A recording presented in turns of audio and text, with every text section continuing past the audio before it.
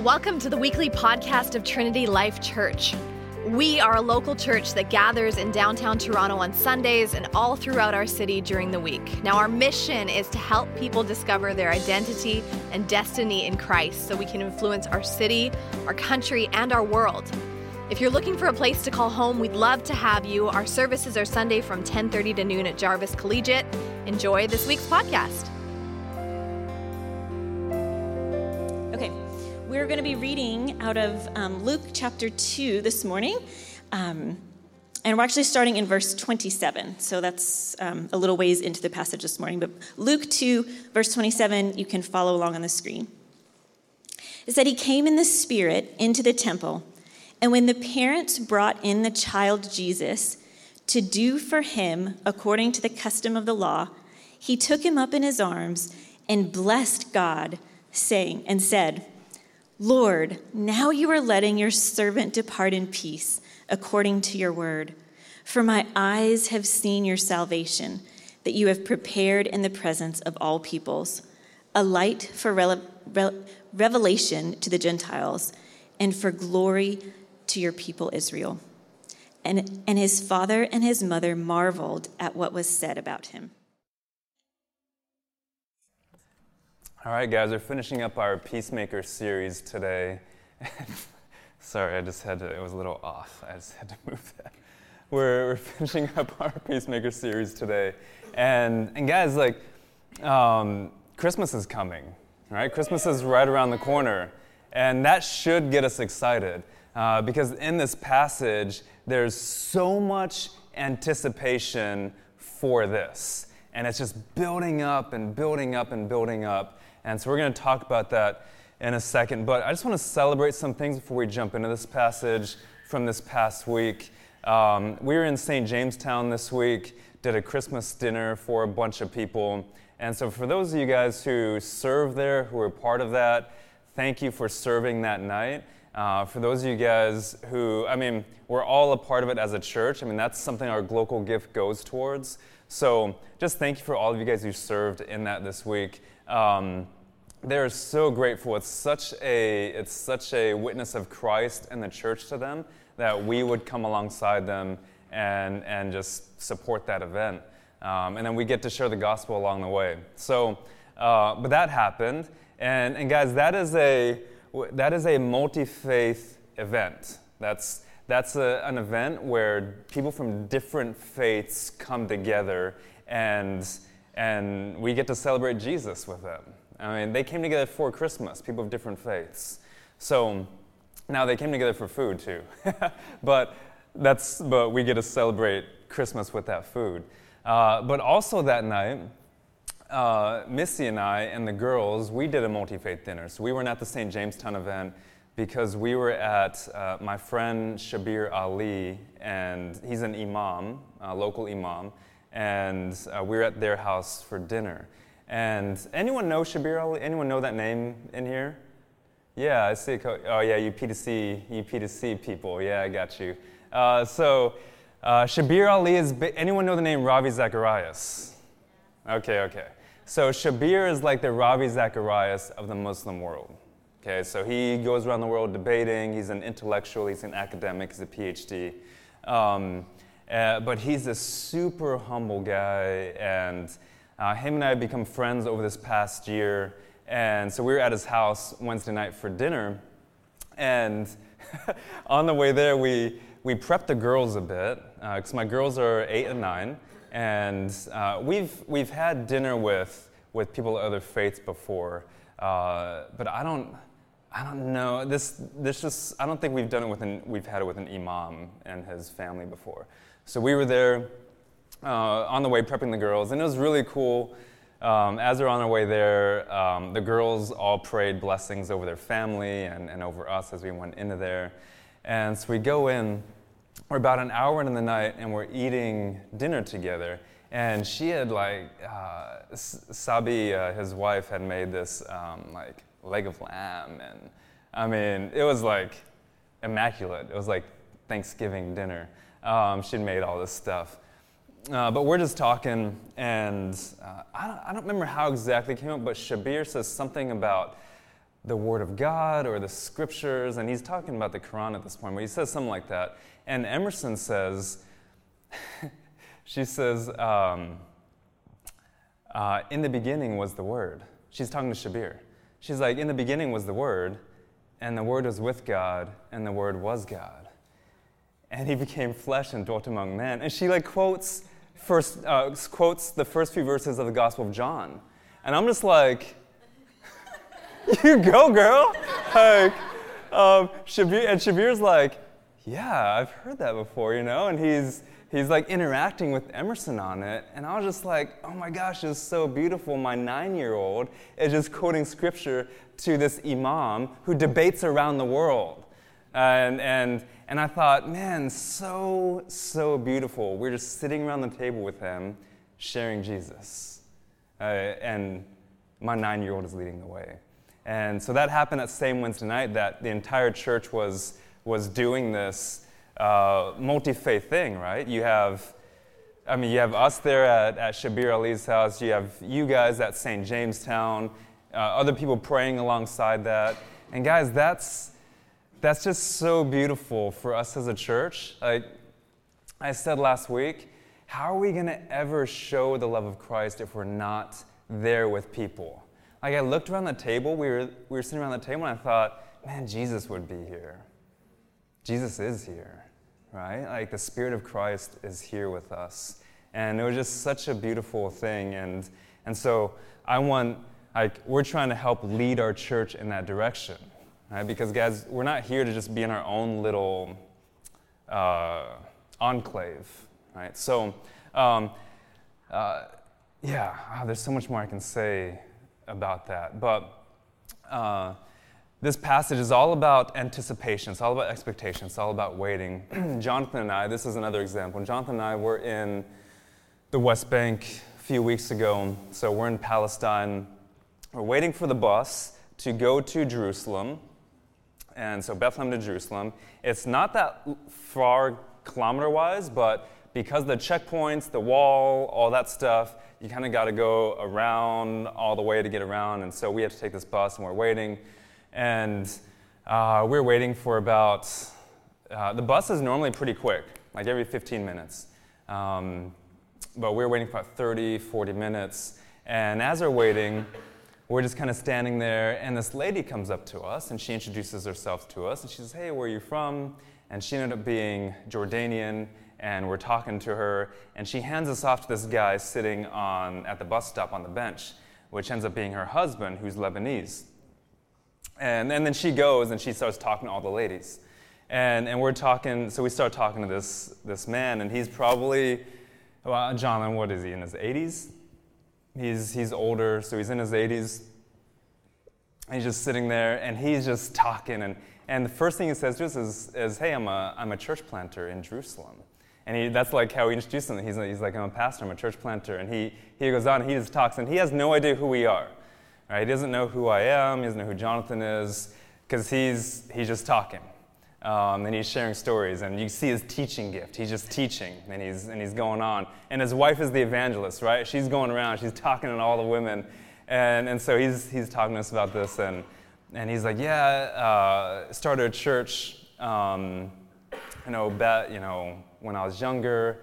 And I was like, how long has it been? And he was like, it's been 56 years. And I was like, whoa, immediately I was like, this is significant for me. Because of our vision as a church, I thought this is significant. And so we start talking, and he's going, I was like, what are the odds, right? Yeah. So he's going, and he's talking, and they're going to Jerusalem too, and he says his church is by the Garden Tomb, which is right outside the old city in Jerusalem. So I was like, hey, can we stop by your place? I'd love to pray for you guys. I'd love to see what you guys are doing. And the church is also in their house.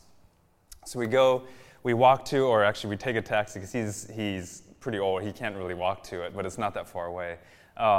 She goes to market and gets us all this Jerusalem bread and all this stuff. They're so hospitable. They don't even know us. So right before we go in there, they find out, they ask me what I do, and I tell them, well, I actually started a church in Toronto as well.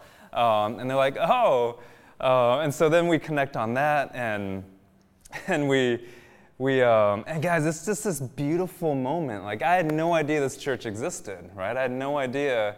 Just to see 80-year-olds, all I saw was faithfulness and perseverance and willingness and obedience, and all exemplified in this couple who lives in this tiny apartment, has their church in their apartment, and they've been doing it for 56 years. And I thought, oh man, it was just such an encouragement to us to just randomly meet them at this random bus stop, random, like so providential. And so we get in there. We get in there, and he'd written this booklet, this booklet on the Old City. So we get in there, and I'm kind of standing right here. Jonathan is kind of like at the back row, but it's a smaller area, so he's not that far out, but in their like sanctuary basically. So he's standing there. Me and the pastor are standing here. My back is to Jonathan, and the guy, he has his books, and he hands his books to me. He's like, here's one for you, and here's one for your. Is that your father? And I was like, and he's my brother-in-law, by the way. And I was like, married to my twin sisters. We're like similar age, right? And I was like, no, he's my brother-in-law. And I'm trying to hold in my laugh, guys. And I turn around, and I'm dying. Like, my whole body's shaking because I'm laughing so hard. And Jonathan's like, did he just call me your dad? I'm like, just go with it. Yeah, it's so funny, but so beautiful. And guys, that's a picture of this passage. Like, they're waiting for something. But they're not just lazy waiting. They're waiting with their eyes open. They're waiting for opportunities. And they're seeing God move, and they're seeing God work. And guys, look here. We have this much of the Bible right here, right? We've been waiting. This much right here. This much of history has been waiting, right, for this to happen right here. And you have this tremendous historical buildup. I mean, think about the earth, guys, right? The earth was perfect at one point, and then it got corrupted, and even the earth, the scripture says, is groaning for this very moment, right? How much more so us, God's creation. So everything is going towards this. It's like, think about a delta and streams coming into all the tributaries coming into a river, right? That's what's happening right now. You got this stream over here and this stream over here and guys, I ain't going into all the history that made this moment in time happen, and so much came into this moment in time, and it's all coming together into this river, in this rush almost of the Holy Spirit, right? And Simeon and Anna in this passage are waiting, right? So Jesus has already been born. We've kind of skipped over that part. Jesus has already been born, but they don't know it yet, right? They weren't the shepherds in the field. They didn't see the star. Like, they don't know it yet. So they're still waiting. They don't know it's already happened. So in verse 22, we're going to walk through this entire passage. It says, and when the time came for their purification, so this is talking about Mary and the baby. So there's 40 days of purification. You can go back to Leviticus to see this. You don't have to go to Jewish culture to see this. This is in the Bible, Leviticus. So 40 days of purification. So 8 days in, Jesus gets the circumcised. There's a covenant sign there. And then 40 days, or 32 days after that of purification, right? So that's according to the law of Moses. So you can go back and read that. They brought him, Jesus, up to Jerusalem. If you've never been to that area of the world, they say up to, not because it's north, they're not talking about, but it's up. You have to walk up to Jerusalem. It's elevated. So they go up to Jerusalem to present him to the Lord. Who are they presenting to the Lord? The Lord, which is really cool. So they're presenting the Lord to the Lord, Jesus to God. the Father. As it is written in the law of the Lord, every male who first opens the womb shall be called holy to the Lord. Verse 24. And they're there to offer a sacrifice, this is in Leviticus as well, according to what is said in the law of the Lord. 2 turtle doves. It's the second day of Christmas. All right? A pair of turtle doves or 2 pigeons. It says back in the Old Testament too that if you can't afford a lamb, you give two birds. So you see here what state that the family is in. They can't afford a lamb. They're going to give the 2 birds. Verse 25. Now there was a man in Jerusalem whose name was Simeon. Do you guys know what the name Simeon means? It means the same as the name Samuel. Do you know what the name Samuel means? The name Samuel means the Lord hears.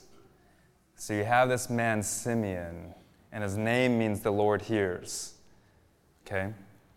He's heard my cry. So Simeon is also the name of, the second son of Leah in the Old Testament. She says, the Lord has heard my cry. So Simeon. And this man was righteous and devout. Why? How? Because he was waiting. He was waiting for the consolation of Israel. And check this, watch how many times the Holy Spirit is mentioned. So he's waiting for the consolation of Israel, and the Holy Spirit was upon him. And it had been revealed to him by who? The Holy Spirit, that he, Simeon, would not see death before he had seen the Lord's Christ. And the Lord's Christ is the anointed one, the Messiah. All right, so he would not see death until he saw the Lord's Christ. Verse 27, and he came in the Spirit into the temple, and when the parents brought in the child Jesus to do for him, according to the custom of the law, he took him up in his arms and blessed God and said, and we're going to stop there. So let's go back up to verse 25. So there's a very interesting, very fully theologically packed word in there. He says, the consolation of Israel. The consolation of Israel. So Simeon is waiting for this moment. He's waiting for the consolation of Israel. Now, what does consolation mean? In our BLG this past week, in our small group, we talked about consolation, and a few people were like, well, what does that even mean? So it means like encouragement. It means, I think Caroline brought this up in our group. She's like, I've heard it in terms of a consolation prize. And so think that. Think if you get second place, you're the first loser, right? And you need some consolation. So you get a consolation prize. And so it's there to console you. It's there to wrap its arms around you. So think that. Think like this word is like someone hugging you. When you're consoled, you know that someone is close, that they're there for you, that they're there to help, right? So that's all packed into this word. What's really cool about this word is that the Greek root of it is a word, is this word. It's parakaleo. I don't normally use the Greek with you guys because I don't want you to think that you need to know Greek in order to understand the scriptures. But this is so cool that I can't not say it. So the word there is the verb parakaleo, okay? And it means to console, to comfort, to help, okay? And the word that's used here is paraklesis. See the same sound there? The same root is there, paraklesis. And it means consolation, comfort, help. Well, Jesus uses a word for somebody, and we kind of translate it as paraclete. It's parakletos. It's comforter, encourager, help.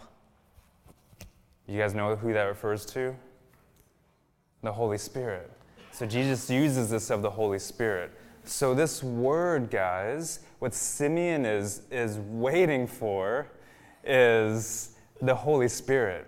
He's waiting for something that is going to happen, that is going to fulfill everything. So go back to Isaiah chapter 40, and this word is packed in, this whole passage is packed into that word. Isaiah chapter 40 says, "Comfort, comfort my people." It says, the war has ended for her, talking about the people of God. The war has ended for her, peacemaker, right? The wars have ended. It says, a voice cries out in the wilderness, "Prepare the way of the Lord, make straight his paths." That's all packed in this word. And guess what? That's fulfilled just 30 years later in John the Baptist in Luke chapter 3. So you go to the next chapter, you flip your page in your Bible, and that passage is quoted. And so Simeon is waiting for that. You can go to Jeremiah 31. It's packed into this word. Jeremiah 31 says it's the new covenant, and it's about God saying that I'm going to make a people for myself, and I'm gonna do something that is gonna restore the people of God. And then you have John 14 and 15 where Jesus says, "My Spirit, He's going to lead you into all truth." The Comforter, the Consoler, the Helper, He's going to lead you into all truth. He's going to be there for you guys when I leave. And then you have Ezekiel 36 and 37 all packed into this one word. And Ezekiel 36 is also the new covenant. And Ezekiel 36 says, "I'm going to put my Spirit in you, and He's going to dwell inside you. My Spirit will live inside you." He says, "I'm going to take your heart of stone, and I'm going to replace it with a heart of flesh." And then you have Ezekiel 37, which is the valley of dry bones. And you have all these dead bones, and they're not just dead bones, they're just dry bones. You can't do anything with them. And you have the Lord prophesying to Ezekiel, who prophesies to the bones, and he says, call the winds out and breathe, put my Spirit in these bones, and these bones make an exceedingly great army, and they all come up. And these bones are the Spirit. You see the Spirit going into these bones and bringing and breathing life into them. And then in John 20, when Jesus has lived his ministry, he's lived his life, he's done the cross, he's been resurrected, he appears to the disciples, and what does he do there at the end of John? Do you guys know? He breathes the Holy Spirit on them. The Comforter, the Consoler, he breathes it onto them. And they receive the Holy Spirit. And then you have Joel in chapter 2, all this packed into this one word, the consolation of Israel, the Holy Spirit coming to usher in the new age. Because, guys, Jesus is still in the old covenant, right? So we're talking about new covenant here where the Holy Spirit ushers us in. And you have Joel 2, and he says, there's going to come a day, guys. Be encouraged. Be comforted, be consoled. There will be a day when my Spirit will dwell in you. And guess what will happen in that day? You'll prophesy. All of you. Sons, daughters, you will all prophesy in the name of the Lord. And what does prophecy do? What does that gift do? In 1 Corinthians 14:3, what does it say prophecy is for? Consolation.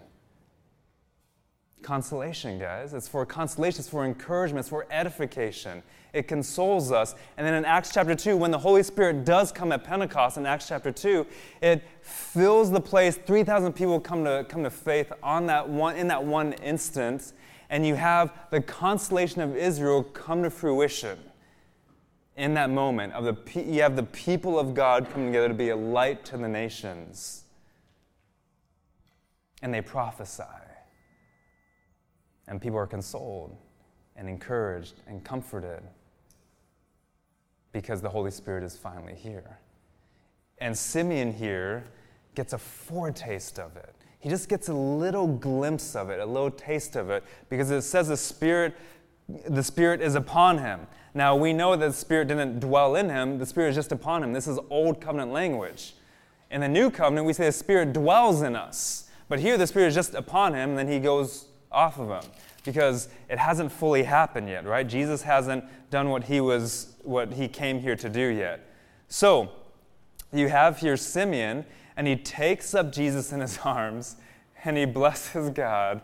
And the picture I get here is like Rafiki in Lion King. He's like, ha, Sabanya, you know, he's like, he blesses him, right? He like puts him up to the heavens almost, like, and he blesses him and he says, Lord, now you are letting your servant depart in peace, according to your word. For my eyes have seen your salvation, that you have prepared in the presence of all peoples a light for revelation to the Gentiles, for your glory to your people Israel. And his father and mother marveled at what was said about him. Guys, Simeon has only seen a baby. He hasn't seen Israel restored yet. He hasn't seen redemption accomplished. He hasn't seen anything really yet. All he's seen is a newborn baby.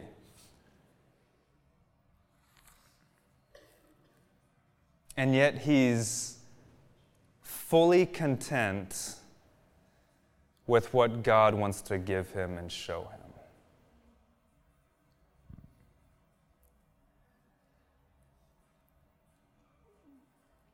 Some of you are waiting. You're waiting for consolation, just like Simeon. But what are you waiting for?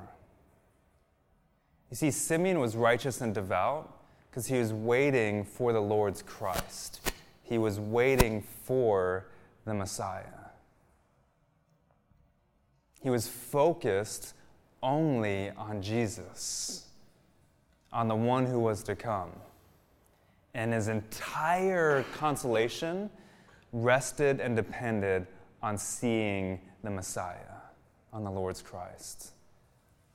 And some of you are waiting for consolation, not in Jesus,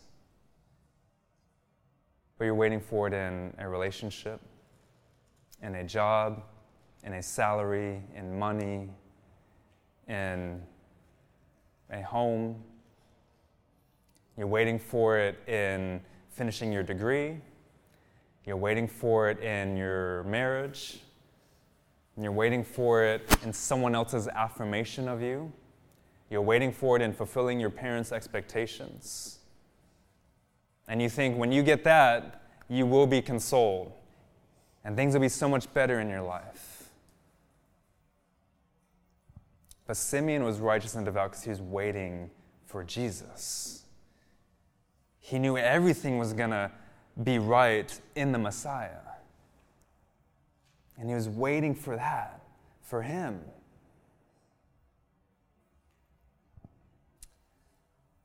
And the consolation of Israel here, Simeon says, now that I've seen what you've wanted to show me, I can depart in peace. Are you content to just see what God wants to show you and to give you?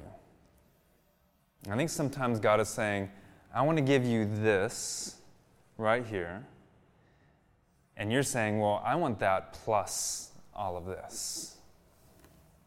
Are you content with seeing what God wants to show you? Simeon, he didn't need to see the cross and the resurrection to know that the consolation of Israel had come. He didn't need to see all that yet. He knew that it was a fact, that it was going to happen. And guys, how much more so for us? We're on this side of it. It's already happened. We've already seen it. It's already been done. Jesus is already seated at the right hand of the Father.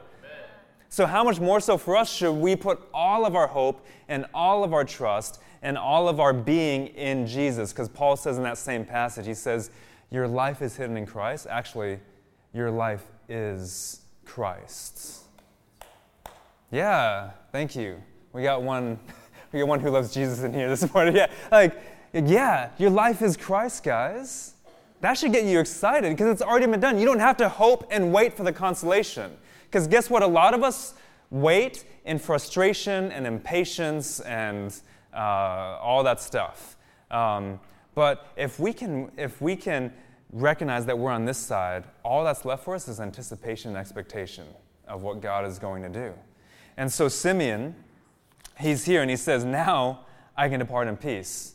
My mind isn't in chaos. My heart isn't in chaos. Nothing in me is in chaos. And I can just depart in peace according to your word. It's almost like he's like, I've seen him, and then he's going to die. It's just like, I can go. Take me, Lord. So Mary and Joseph, they marvel at what was said about him.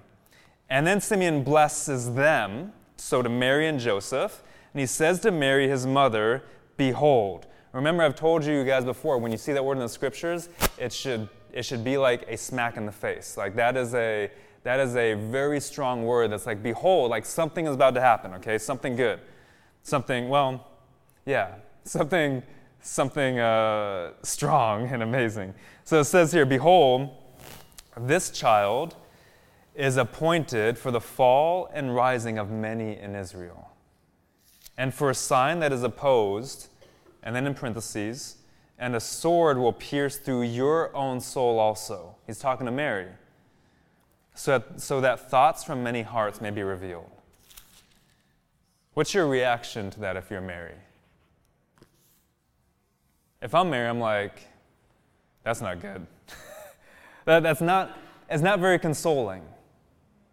It's not very encouraging. Your newborn, Simeon's talking to her newborn baby, right? So those of you guys who are parents in here who've had newborns, think about that. Someone comes to your newborn baby and says, hey, your newborn's appointed for the rise and falling of many, and a sword will pierce through your own soul as this happens. But the thoughts of many hearts may be revealed, and it's for that purpose. You're like, oh, I don't know if that's the life I want for my child. I don't know if I want my child to live that life. Because if you're parents, you're like, oh, I want the best for my kids. I want them to have a better life than I had. All those things a lot of parents think about. And immediately, 40 days in, this is the prophecy that she gets. She gets this blessing over her son. And I know it doesn't sound very consoling now, but in Jesus' greatest time of need, when he is going to the cross, which is also Mary's greatest time of need as a mother, but also as a sinner who needs what Jesus is about to do, I guarantee you these words are consoling. These words are like arms wrapped around her saying, this is for the rising and the falling of many people, so that hearts may be revealed. And yeah, it's going to hurt you. Like your soul is going to feel pierced because of this. But this is for the world. This is for the world. I guarantee you she remembers those words, like as he's going through his greatest time of need and she's going through her greatest time of need. She remembers these words that were given to her from Simeon. And guys, consolation, it really comes out of pain. A lot of us in here today, you're suffering through something. You're suffering through a loss, you're suffering through a sickness, or someone in your family is, or your friends. You're suffering through something. And Jesus came to give consolation. And that's not, like, don't think consolation prize, but think, he says, when he shows up on the scene, he says, repent, for the kingdom of heaven is at hand, which means the kingdom of heaven is here. It's like he's saying, hey guys, I'm here. Like everything you've been waiting for is happening right now. And I'm here for you. And I'm here with you. And I stepped out of heaven, put myself in flesh to be here with you. And when we think about consolation and it coming through pain and coming through suffering, after Jesus says those words, he goes in the Sermon on the Mount and he gives the Beatitudes. And he says, blessed are the poor in spirit, for theirs is the kingdom of heaven.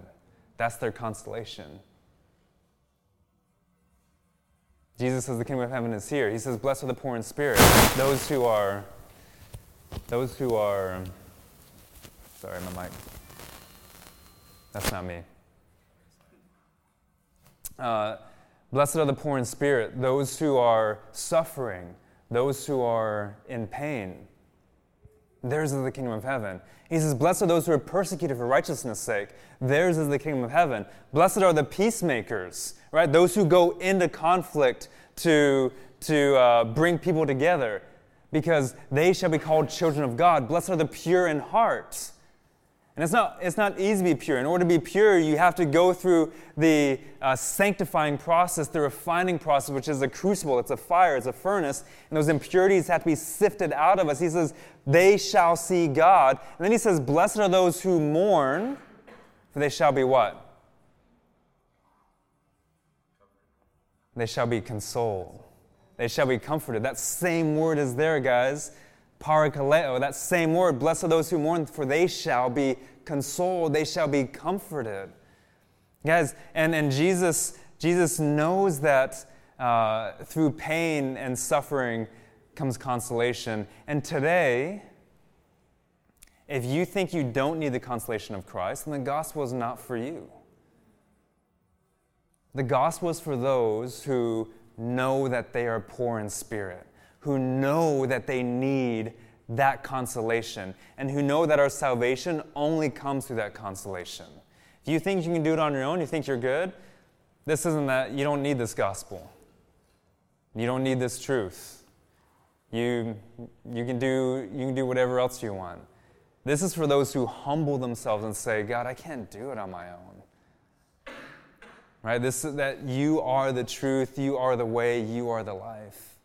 And Jesus says that other path, it only leads to destruction. But if you want to be consoled this morning, if you want to experience the consolation of Christ, if you want Him to wrap His arms around you, it has to be in humility, poor in spirit. It has to be through mourning our state, and He's going to console us. It's going to be through persecution. It's going to be through peacemaking. And I was telling you earlier that Missy and I and the girls were at Shabir Ali's house, and I was talking to someone this past week who's an apologist, kind of like a burgeoning. He loves apologetics. Some of you guys might know him in here, so I won't say his name.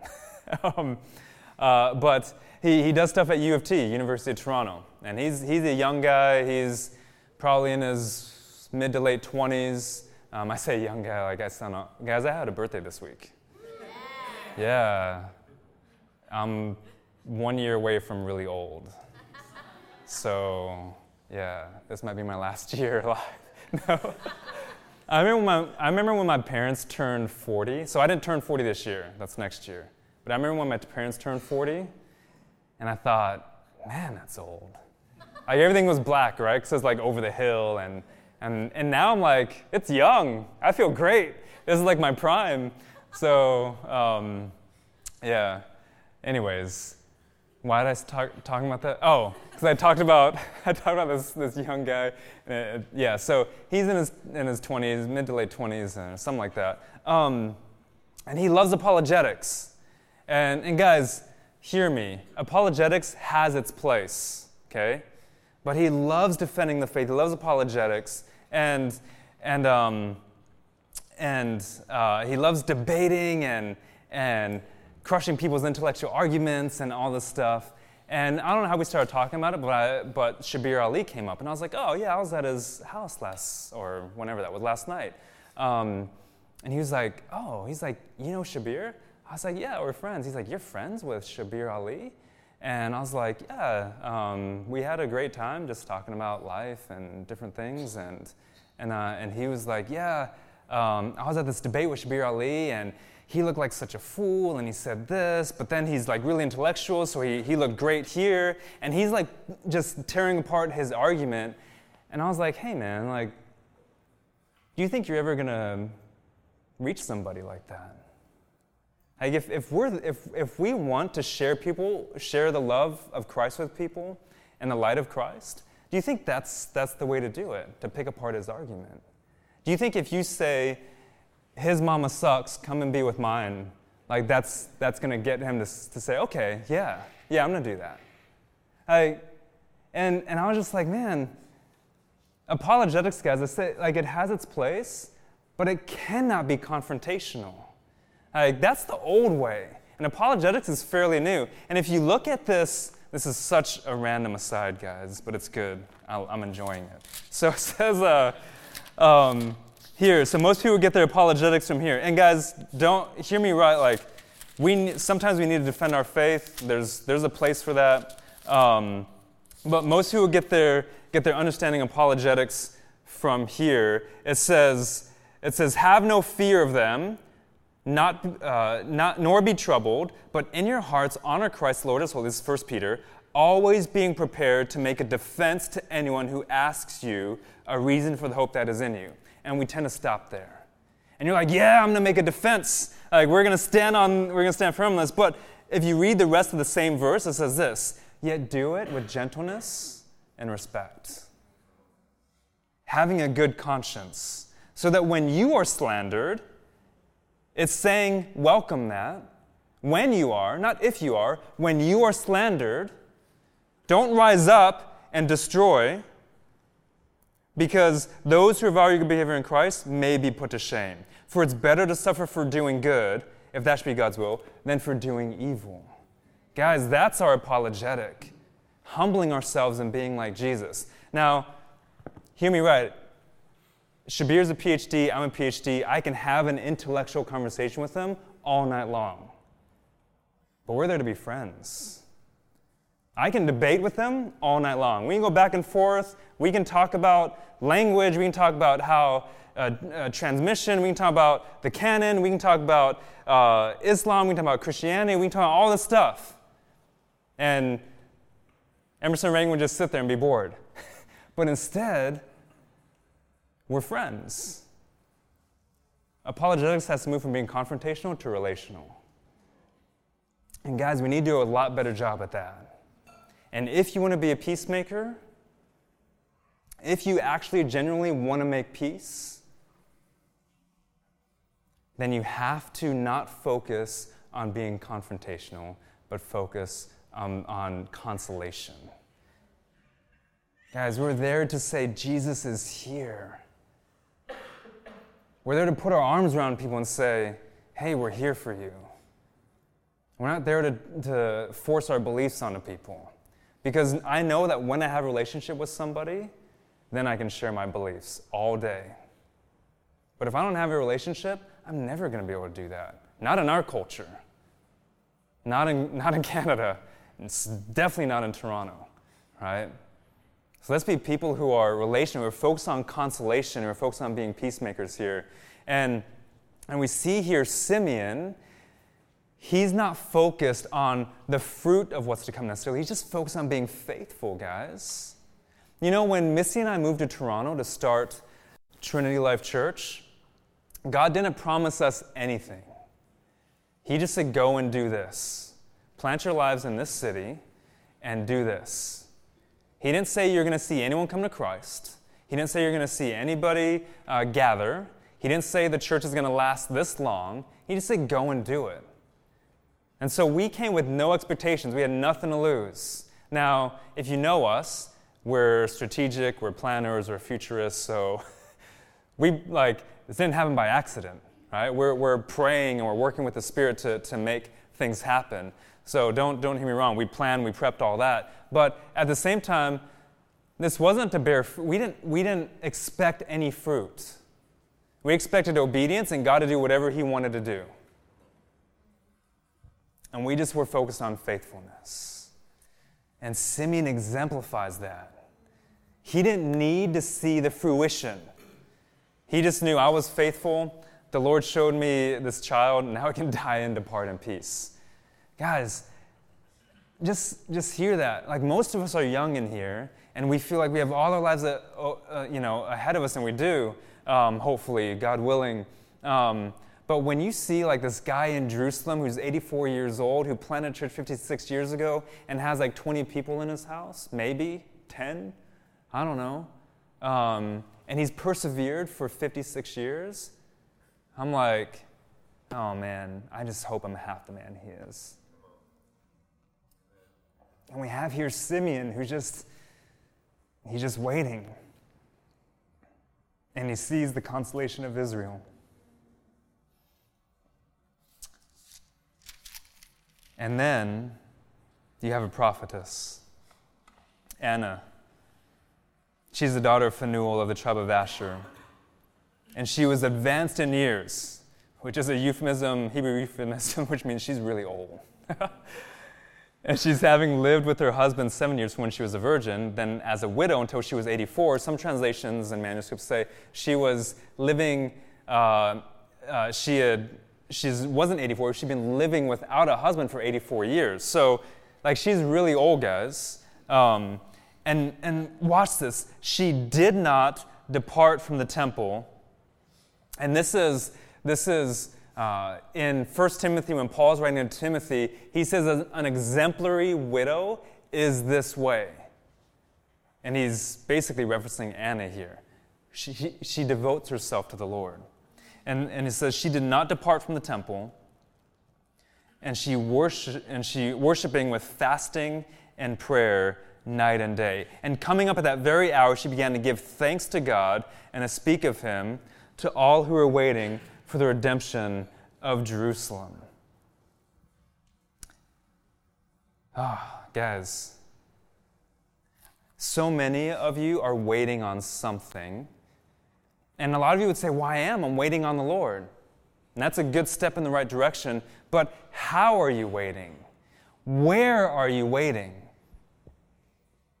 You see here, Anna, she's waiting as close to the presence of God as she knows she can get in the temple. She's waiting in the temple where she knows that at the very least the presence of God is here. Because that's the tradition, right, throughout the Old Testament. He's here in the temple. So I'm gonna devote my life to waiting in the presence of the Lord, and I'm gonna live here every day. I'm gonna be here every day. And how is she doing that? She's doing it by fasting, something that we are dependent upon as food. That's why you fast food, because we're so dependent on it. So she fasts something she's dependent on, which that should make you think, if you're into like fasting social media, which I'm not saying that's a bad thing, you should do that. That's saying you're dependent on that. That's what that's saying. If you fast coffee or caffeine, that's saying you are dependent on that. Yeah, ouch, right? And so we fast food, and it's saying, we're saying, God, we're not dependent on that anymore, we're dependent on you. And so she's doing that day and night. Now, we don't know how and all that stuff, right? I'm sure she's eating something, right? But she's fasting, and she's in fasting and prayer night and day. Guys, if you want to truly wait on the Lord, and you're waiting for the consolation of the Lord, and you're waiting for him to do something in your life, think about how you're doing it and where you're doing it. And I don't mean a physical location, because now we're in the age of the Spirit, but a lot of times when we are waiting on the Lord, we want the Lord to do something, we feel like we're in a dark place, we feel like we're in darkness, all this stuff, and we're waiting on the Lord, what do? We divorce ourselves from the community of faith. And we do it in isolation, because our darkness likes that. It's our comfort, right? And Zechariah says, they dwell in the dark. They love it. They're in the shadow of death. It's their shade. It's their comfort.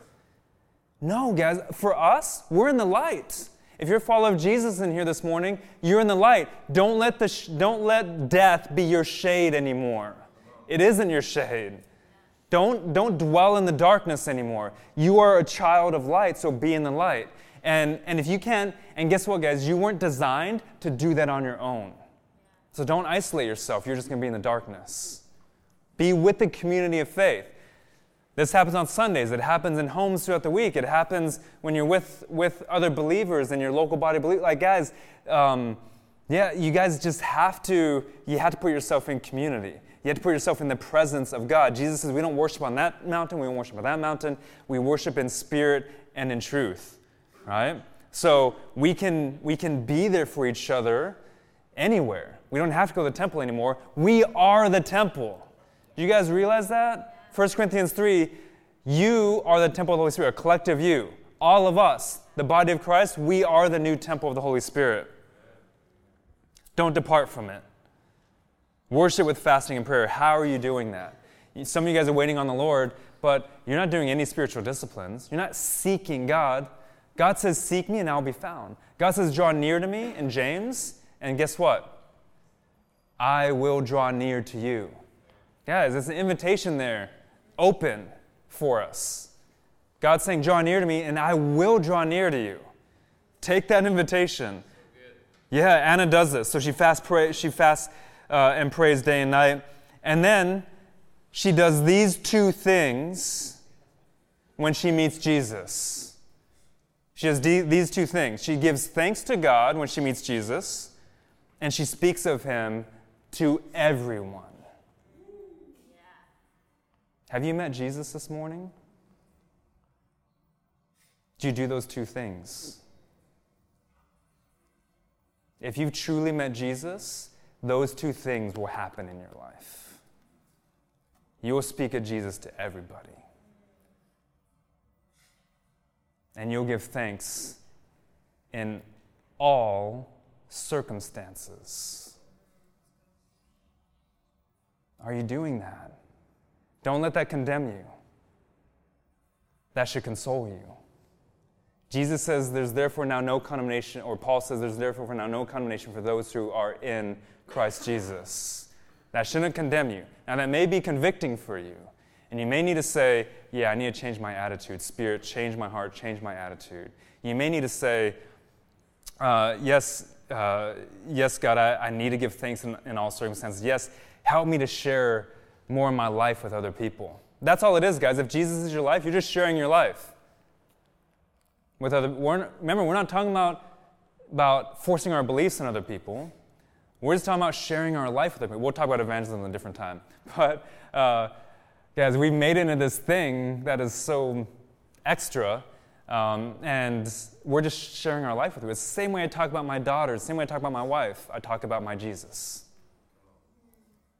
If I'm not doing that, then I'm probably putting my wife, my daughters, my job, whatever it is, my football team, whatever it is, above Jesus, right? He's just overflow out of us. Whenever I read the scriptures, I'm going to close with this.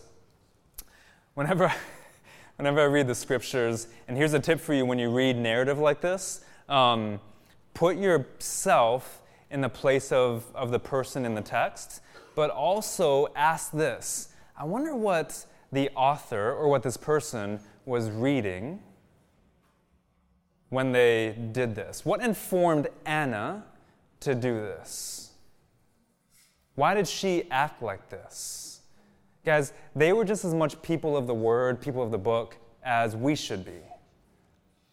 They had the Old Testament, they had the Hebrew Scriptures, right? So something is informing her. When you read Paul in the New Testament, always ask, what's he thinking about? What's he reading to make him write this? You can trace everything back to something in the Old Testament.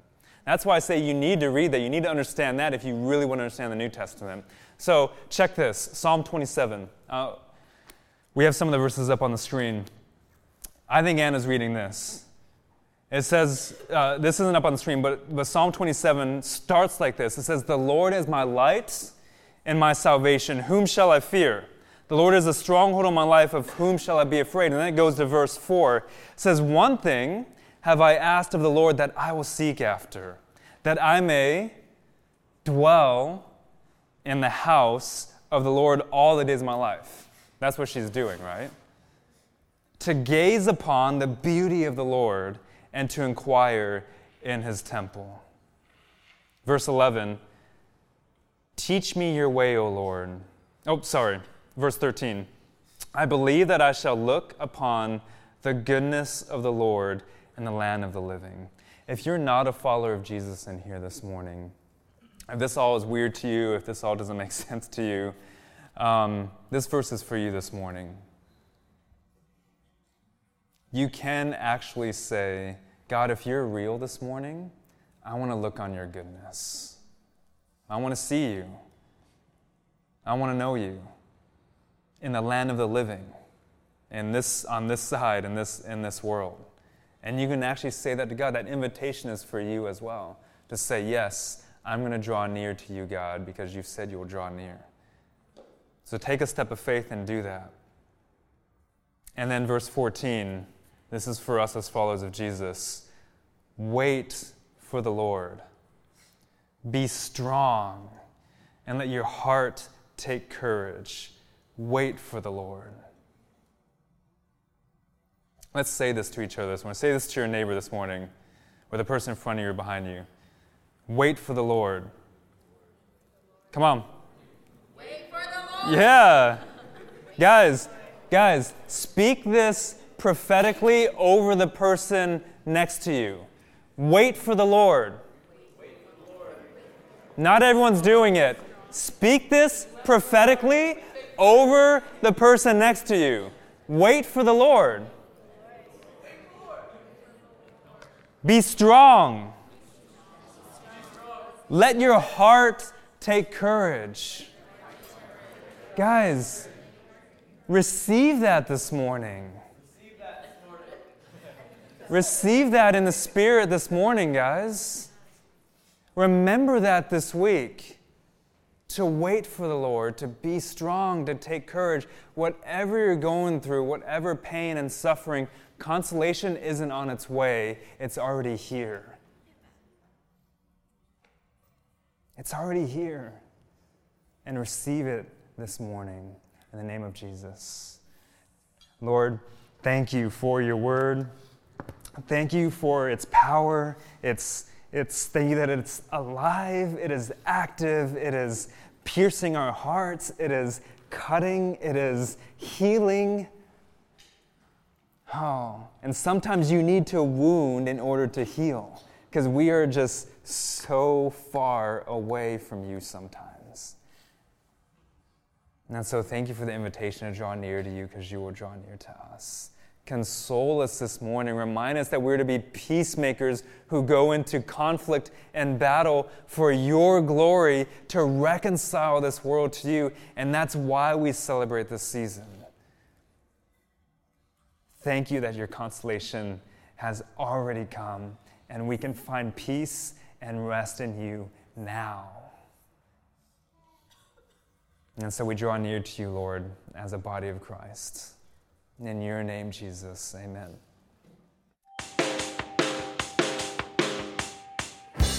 If you want to know more about the TLC community, check out trinitylife.ca, or you can find us on Facebook.